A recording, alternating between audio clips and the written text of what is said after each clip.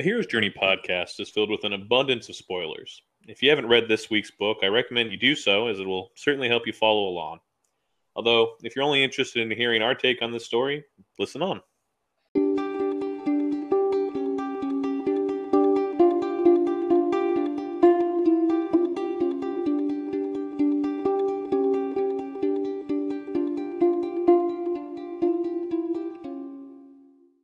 Hello, and welcome to A Hero's Journey, a podcast in which my two far smarter friends, Alex, And I'm Zach.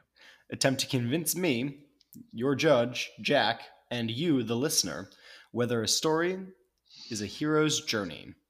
The Hero's Journey is Joseph Campbell's monomyth. It breaks down the most common recurring themes of our stories into a single template. The journey consists of three overarching parts: the departure, the initiation, and the return. The departure is where our hero is called to action and leaves their ordinary world behind them.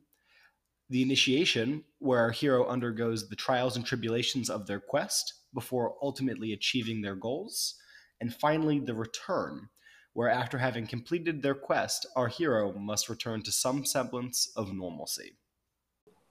This week we're talking about Stormfront by Jim Butcher, which is the first book in the Dresden Files, a story that features Harry Blackstone Copperfield Dresden, a real-life wizard living in the all-too-gritty, real Chicago landscape. And he is a wizard for hire, often being used as a consultant by the Chicago PD.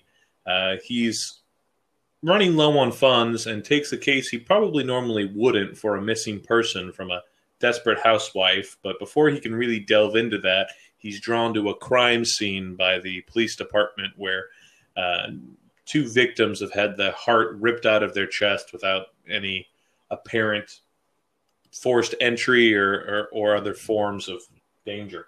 Dresden believes this was most likely magic and returns to have his interview with the housewife with the missing husband. But a lot of things get in the way. There starts to be intrigue, and the cases end up converging such that the mastermind behind it all, behind the murders, behind a new drug war for a magical drug on the streets of Chicago, are actually the housewife's missing husband, who himself is a dark magic magician.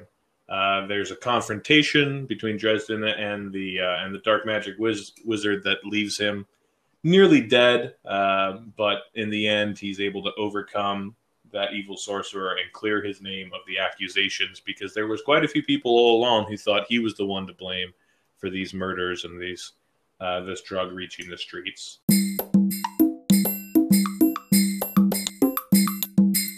And let us begin with our departure from the ordinary world, or into somebody else's ordinary world, with the always spectacular need to pay the rent last month, with our call to adventure. So our call to adventure here is the literal call that comes over the telephone line for Dresden from Monica, a housewife whose husband's gone missing, and she's hiring him to find him. Now, her attitude seems a bit off, and it's not a job that Dresden would normally take, but he's a little desperate for fun, so he agrees to meet her. This is the call to adventure, as in the moment that starts this particular tale and the journey that Dresden's going to have. We'll know that Dresden succeeded in his quest, in his adventure, in his journey, if by the end of the tale, this woman's husband has been found and things have been put right. And while things might get a little more complicated than that, than simply fetching the husband back to his suburban home, that's going to stay the underlying goal that Dresden is trying to achieve. Now, as far as the refusal of the call goes, he gets this call, he sets this appointment, says, I've got enough time to shower and eat and get ready for my meeting. He immediately gets another call, which is funny because I don't know if we've ever had a refusal of the call be literally another call, to go to another job for the police department down at a very fancy local hotel.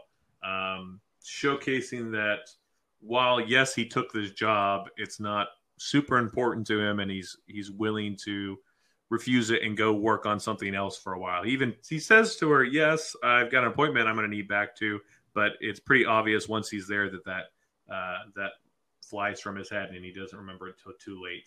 We then meet the mentor, who's Murphy, the police officer in charge of the paranormal cases of the police department. They have a friendly but somewhat antagonistic relationship with each other, as she's not a magic user herself, but comes across the cases that are often unable to be defined by science and normal police methods, which is why she brings in Dresden. She provides him with access to the crime scenes, pay, information beyond the scope of his understanding about the criminal underworld, and things along those lines. So she does fit a fairly good mentor position. As far as crossing the threshold goes, this is no longer a simple investigation once he walks into the room and sees two mutilated bodies and a room filled with blood. He even loses his lunch over it after his somewhat detached observation of the scene. And I don't think that even if the police department had said, "Hey, Dresden, we've come up with a solution and you don't need to work on this anymore," based on the kind of person I think Dresden is, he'd still not accept their reasoning and want to be looking into this. He's crossed from his more stereotypical jobs with the police, which we get a little bit of backstory on, to something that's quite extreme and very upsetting to all people involved. The moment that he can't really come back from in his belly of the whale is when he gets a direct threat from Marcone, who is a mob boss in Chicago who has taken control of the majority of the criminal underworld. And he gets picked up by him in his limo and essentially threatened to stay out of it after trying to be bribed. And it showcases that there's more going on here than originally meets the eye. And it's not something that Dresden can back away from after he's taken such a hard stance to this criminal kingpin. So this quest you've laid out, I think you've given yourself a little bit of wiggle room in what the ultimate boon is going to be, and you need it. I'm not going to really argue this call from Monica is a pretty clear call to adventure. But the call from Murphy, like you said, is also a call to adventure. So I really don't see this as a refusal of the call. Accepting simultaneous calls to adventure is an interesting way to continue this story, and he doesn't refuse either of these. I think he's just diving headfirst into whatever jobs he can take right now. I think you'd be right in saying that, if not for the fact that the more mundane case, that of the missing husband, essentially flees his mind past the point of, I'm going to be late for my meeting. He's like, when he's on his way there, he's like, I got only a little bit amount of time. I got to get there, take a look around, and come back for my other meeting. And once he sees the drastic nature of the case before him, the more mundane one just flees his mind. So I think it's enough to pull him away from what he was originally intending. We have to treat the distraction as the greatest refusal he may have. Okay, the distraction is the greatest refusal. It just isn't, super strong in my mind, but I do understand the point you're making. Moving on to the mentor, I don't like Murphy as a mentor very much because Dresden has knowledge of the underworld already and greater knowledge of magic than Murphy. I'm just not seeing a lot there. Like, when they talk about the prostitutes, he knows that Bianca is a vampire. He has more information about that world than she does. And she does give him a little bit more information about, strictly non-magical criminals, but Dresden had some knowledge. He knows who Marcone is before Murphy says anything. So it's just not a very strong relationship there. And really, Dresden has moved beyond mentors. He's had mentors in the past, but now, as this hard-boiled detective character, he's moved beyond them already, and he's something greater. He doesn't need a mentor right now. Yes, he has certainly had a lot of mentors in the realm of magic, and he's had probably a plethora of adventures in the past that are just alluded to. but Murphy is shown to be his in towards not only a steady income, they pay a majority of his bills, but the general world of consulting. We see the animosity that the police department members besides Murphy have for Dresden. And if it wasn't for her calling him in again and again and her vouching for him to get results, I don't know if they would ever even use Dresden, leaving him somewhat destitute and desperate for options. Yeah, I can see that. But he does have other sources of income, and Murphy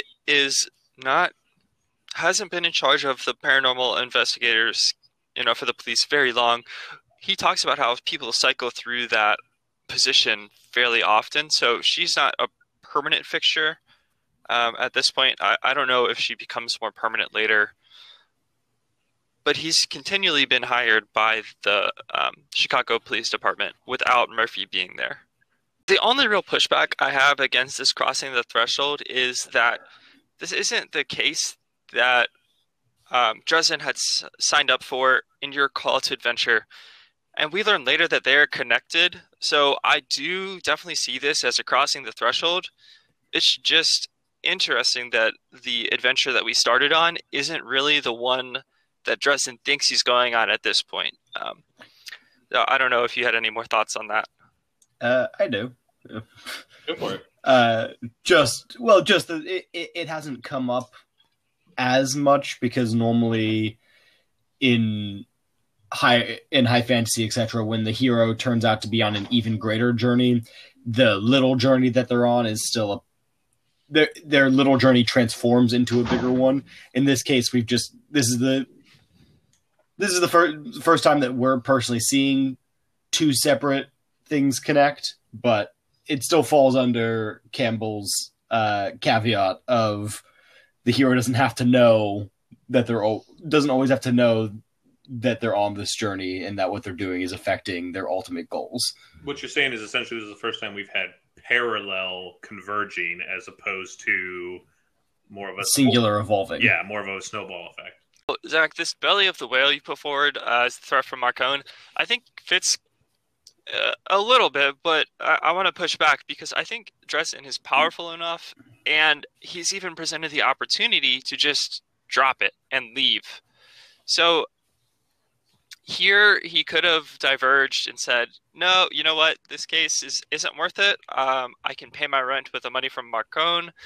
Or he could have said, you know what, this case isn't worth it. I'll just find something else. So, and even beyond this, he still has the offer. When he leaves Marcone, it's not dropping everything. It's no, and Marcone says, if you change your mind, the offer is still on the table. So I think there's still chances for him to leave until way farther in the book. So I disagree simply from the aspect of his own personality. Yes, a different person could have made those decisions, but the kind of power struggle we see between Dresden and Marcone in the, don't threaten me, you'll live to regret it, or yada yada. Which is Harry's line, to be clear, yes, not Marcone's. Yeah, showcases that once he's been attempted to be bullied, he's even less likely to turn this down because he's got a little bit of a machoism, something to prove, which I think is just defining of Dresden as a character. They don't leave it as the offer still stands. Harry makes his blustering threat, and Marcone informs him that you really should try to be more polite. It's good for business. And you should at least go on vacation if you're not going to take my deal or whatever. Yeah, and then Harry's last line is, if you ever lose your car keys, call me. Don't try offering me money or threats again. Thanks for the ride. Okay, so it's a little more close than I remembered. Yeah, the ride is very, very nice because he would have been extra late instead of just barely late. Just quite late. So I think we're off to a little bit of an atypical start, though I guess that's not as unusual when we're changing over from high fantasy and sci-fi into something that more resembles a hard-boiled detective novel, even if it is urban fantasy. The only 2 points there are 2 points that I think we were missing. I've got to agree with Alex that having a promiscuous hero who's willing to be on multiple adventures at once does not mean that he is refusing any calls. And as was stated, Harry has had mentors in the past, but we're seeing him at a stage where at least he currently is beyond that or thinks himself beyond that. He goes to people as friends and allies, not as mentor figures or father figures.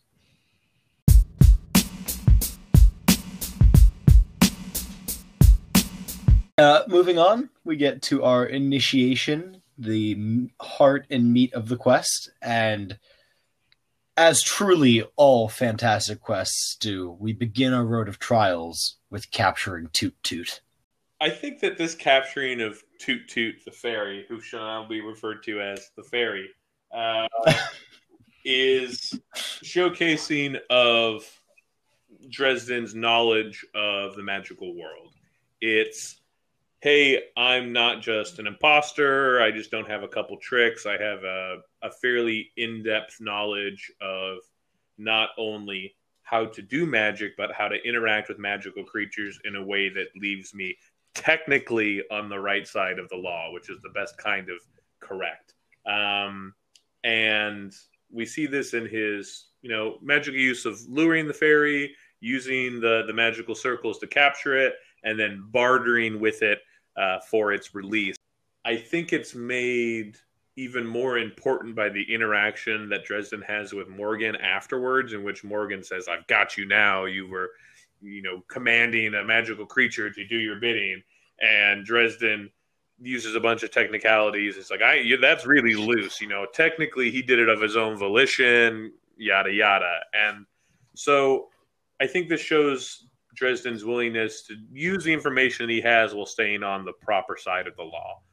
Moving on to the next trial, I see it as being the time when he fights the demon, and he's kind of showcasing his raw magical might through the evocation magic that he's able to use, and calling down the lightning from the storm to power him to destroy the demon. Really showcases, hey, I can be a little bit desperate if I need to. I have vast magical ability, and I can tap into things that are somewhat beyond even other people who are familiar with magic. And then a little bit later in the story, he goes to the nightclub because he thinks that Marcone is the one who's ordered his goon to steal his hair and therefore make him next on the chopping block. And he literally blows the doors off with this big entrance and confronts the mob. And it really showcases his authority in the world of man, in that he's not afraid to make these bold moves, even in situations where he might not be in his prime. He's weak from the fights that he's had. He's out of sleep, and he's entering an unfamiliar territory with incomplete information. Now, it works out for him due to his quick wit and his showcase power, and somewhat due to the people he's interacting with. But I think it shows a lot of Dresden, not only as a magic user, which I said we've seen a couple times here, but also as a man who's able to interact with others to get things done. Moving on and meeting with the higher power, the vampiress who owns the high-end prostitution ring, whose name is Bianca, I believe to be the higher power here for a couple of reasons. One, she is of at least a comparable power level in that her innate abilities as a vampire are very dangerous to Dresden, especially when he is made weakened by the security removing a lot of his magical might. Now, he's got an escape tool that he's spirited away, and he has and he's got some sunlight that he's pocketed away as well that he uses against the vampiress. But she's still extremely dangerous. In fact, there's a point in the story where he's used up all of his tricks, and in his escape wouldn't be timely enough, and he knows that she could kill him, but he bluffs his way out of it. Now, what kind of gifts or what kind of information does she bestow on him? More clues to follow, more threads, including the name of one of the murdered victims' close confidants who used to work for her, that helps lead him closer to the truth. Now, the Temptress, on the other hand, is something a little grander than we normally see in our stories. There's this dark side to magic, kind of like the dark side of the Force from Star Wars, that's always eking just in the background of Dresden's mind and abilities. We see it showcased at several points when he lets himself become fully aware of the magic, both in the middle of the story and specifically towards the end, in which case, if he had harnessed it, these problems would have seemed very minuscule. He would have had such power at his disposal that he could wipe the face with his enemies and those threatening him. But he conscientiously chooses to ignore that and to choose the side of what's right and what's good. And I think that makes it not only a very viable temptress, but showcases Dresden's character. The atonement with the creator in this story really comes with his interactions with Morgan, who is his would-be parole officer from the White Council, who's watching his every move and essentially trying to get him, trying to find something that can tie him to these murders and a slew of other magical irresponsibilities and allow him to be his executioner for the purposes of the sword of Damocles, or the curse of Damocles that hangs over his head. The doom of Damocles. Thank you. I had to look it up. And the reason that he's the creator is he really holds the ultimate power in his life, which is showcased by later in the story when Morgan tells the truth and gets the doom lifted from him. But essentially, it's the word of Morgan that decides whether Dresden's going to live or die. Followed by that, we have a pretty interesting apotheosis in which Dresden realizes that all the cases that he's been thinking about and all the motives tie together. His simple hunt for a wayward husband who's been dabbling in magic is realized to be a fairly innately talented but somewhat untrained dark magic sorcerer who has been causing the murder of the individuals that he's been investigating separately, and also been responsible for the drug war and magical drugs that have been filtering throughout the criminal underworld of Chicago. So it's a very grand aha moment that I think sometimes we don't get in our fantasy stories, and that's mostly due to the fact that this is also, you know, a dark noir investigative mystery. So I think once Dresden comes to that aha moment, we see him set out with a singular purpose now that he's no longer being distracted by multiple threats, which I greatly appreciate, which leads to his ultimate boon of defeating Mr. Shadow, aka Victor Sells, the husband of the woman who called him in the beginning of the story. He puts everything he has into this confrontation, every piece of magic that he can muster, his physical life on the line, his mental dexterity. It is an all-out, no-holds-bar brawl, in which case, at the very end, his enemy even says, "Work with me, we can save both of ourselves," and he says, essentially, "No, screw you, at least we're both going to die." And I think that's a really cool moment for Dresden, but showcases that with the death of Mr. Shadow / Victor Sells, there's nothing he wants more than to end him and end the destruction and horror that he's been wrecking on Chicago. So diving right into your road to trial, Zach, I think that you used a word that's going to make my point for me. You said showcased his knowledge of the magical world and showcased his raw power and showcased his authority. I don't think Dresden changes on these road of trials. I think that he's just showing the power that he already has.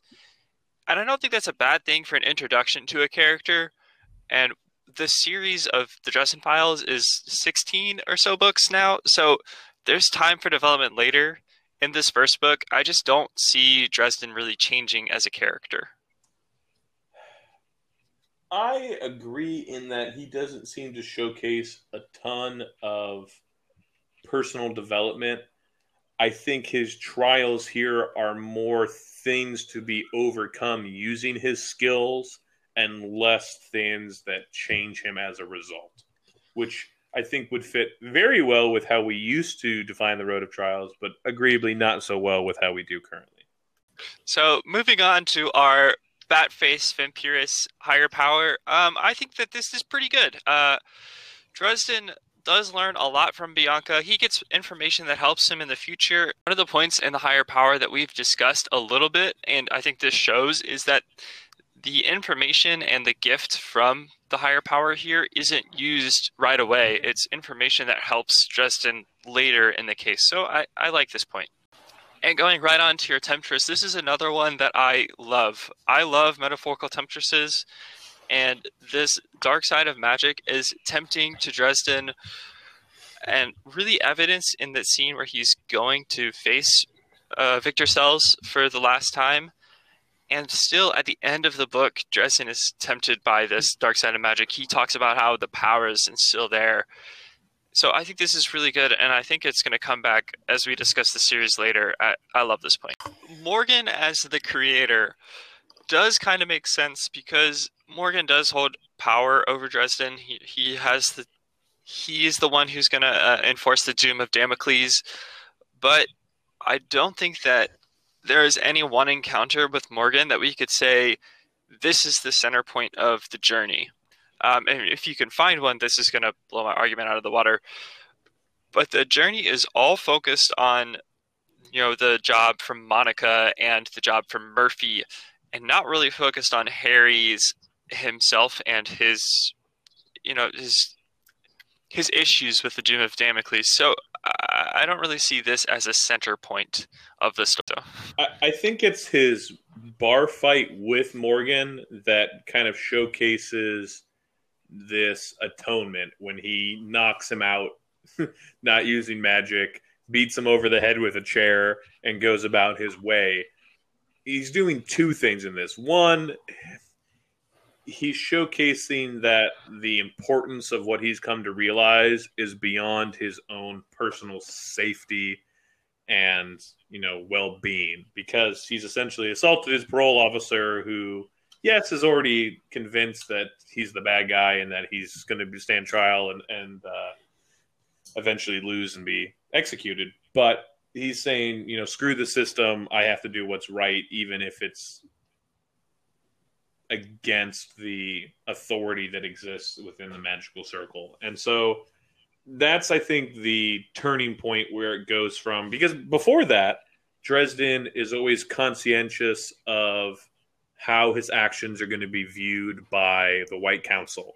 He hides the fact that he's looking into how to murder two people from a distance with voodoo.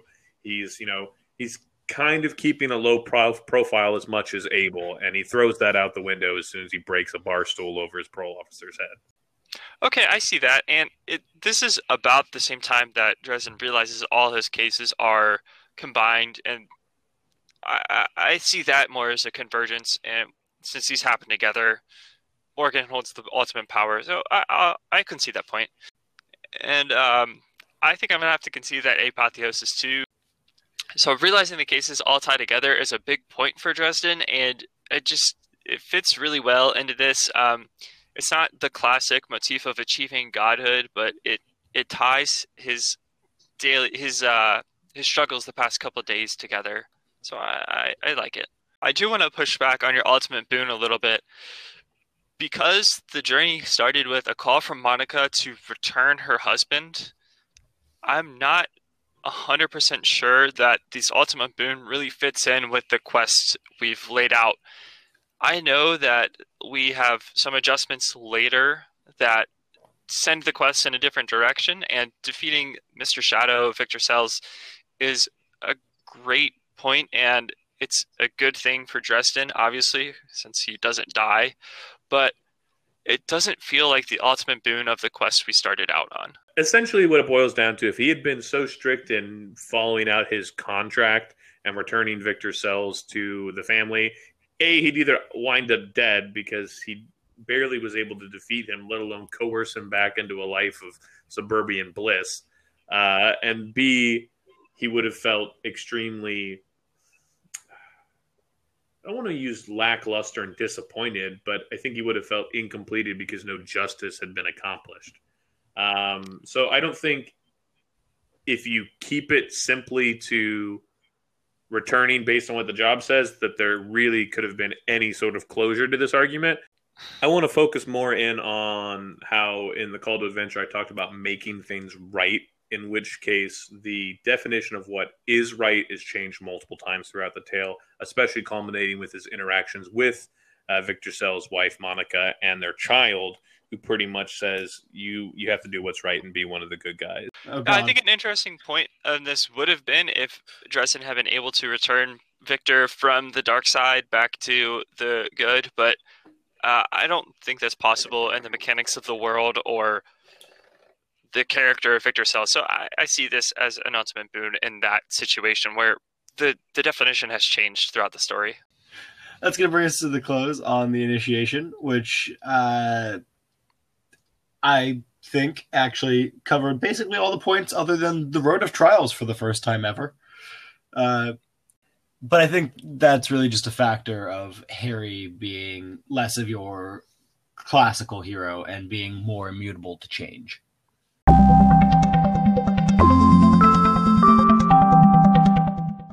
We come to our close where all good endings begin with your hero passing out. For our refusal of the return, we have Dresden's willingness to die once the demon and Mr. Shadow are dead. He's accomplished his goal not only in word but in deed, and he's all right.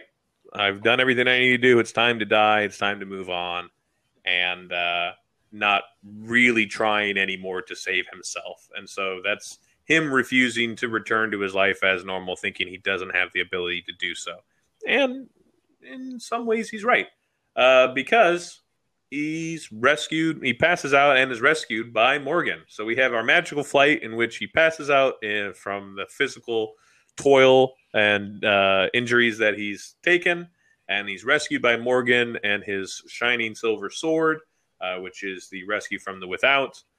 And we then get into things that are a little more less concrete, I would say. For the crossing of the return threshold, he's back in the hospital, back in the world of more mundanity, and he's talking about how things wrapped up with the White Council and with Murphy, the police officer, etc., and with Sarah, the woman he'd gone on the date with. But he's talking about things getting back to normal. Now, for his Master of Two Worlds, he's talking once again about being a freelance magician that's going back and doing what he always has done. But it also is revealed that he's a member of the White Council, which is, the grand authority of the light side of magic in this universe. And as such, he's extremely magically powerful, but he's also really good at figuring out crimes and living the life that he wants to lead inside the world of the mundane, which comes to his freedom to live. He's no longer has the doom of Damocles poised over his head, and they're no longer watching his every move in order to cast an immediate death sentence upon him. And if that's not a freedom to live, I don't know what is. Our refusal of the return, I think, is the best example we've ever had. In the place where our hero has achieved the ultimate boon, he has given up and he has accepted that he will not be able to go back to his normal life. And it's just perfectly what Campbell talked about and what Campbell had in mind for this. So I think that this is the best example of refusal of the return we've ever had. And in a classic example of passing out, I gotta concede this magic flight and rescue from without too, because Dresden is saved by Morgan, who's more powerful than him, and it is a mystical way that he is saved. However, I need to push back on crossing the threshold. Since Harry is a magical detective and he's experiencing all of these things, and like I had kind of already tried to say, he could have left at various points, except for when he is threatened with death late in the story. So I don't know if he is returning to his normal life as much as this is his normal life and he's continuing to live in it. I hear what you're saying in that he's always going to be in this one foot in each world kind of scenario. But once he's reached a point that his life is no longer in imminent danger, both from his interactions with Mr. Shadow and with the council, the White Council, we can see him returning to a sense of normalcy that is very freeing to him. Both from a literal obligation standpoint, he doesn't have to be looking over his shoulder every 10 seconds, and from a, it's got to feel good that he's no longer being judged by his would-be peers. All right, so for this Master of the Two Worlds, being a freelance magician for the normal world and a member of the White Council, I see as kind of being in the same world. As we found out, Harry has been a member of the White Council, although not part of the Senior Council, for the whole time that he's been in the story. And he's been a freelance magician, for long before this. So I think that these are just one world. He is the master of this magical world, and I'm not really seeing both worlds there. And I can see where his human side of his world seems somewhat unappealing. He lives paycheck to paycheck with great debts to both his landlord and others, not really having any money or very nice things or a very nice apartment. But we have to keep in mind the kind of interactions he's had with people of great means and authority in the human world, from the mob boss to police chiefs to, even very rich individuals. We see him holding his own in these social interactions that I think gives him a little more credence to having mastery in the human world. I have a hard time seeing someone who's living in this, scraping manner and not sure he's going to make rent as mastering of the human world. And he's not totally a master of the magical world either. He's part of the council, but not as powerful as other members and not as important as other members, as evidenced by Morgan being there, having power over him. Although since he does free himself of that, I can give you the mastery of the magical world there. So for the freedom to live, no longer having a death sentence, I think I kind of have to give it to you because we had this Doom of Damocles with, this epic sounding name and a large issue for Dresden. He's being stalked by his warden who's looking for excuses to have him killed, and he no longer has that. So it's hard to push back against this as much as I would like to. And that's going to close us out here on a perfect return, hitting all the points. Though, if you personally disagree with any of them, especially that crossing of the return threshold point, feel free to reach out to us at A Hero's Journey Podcast on Facebook.com or at A Hero's Journey Pod at gmail.com.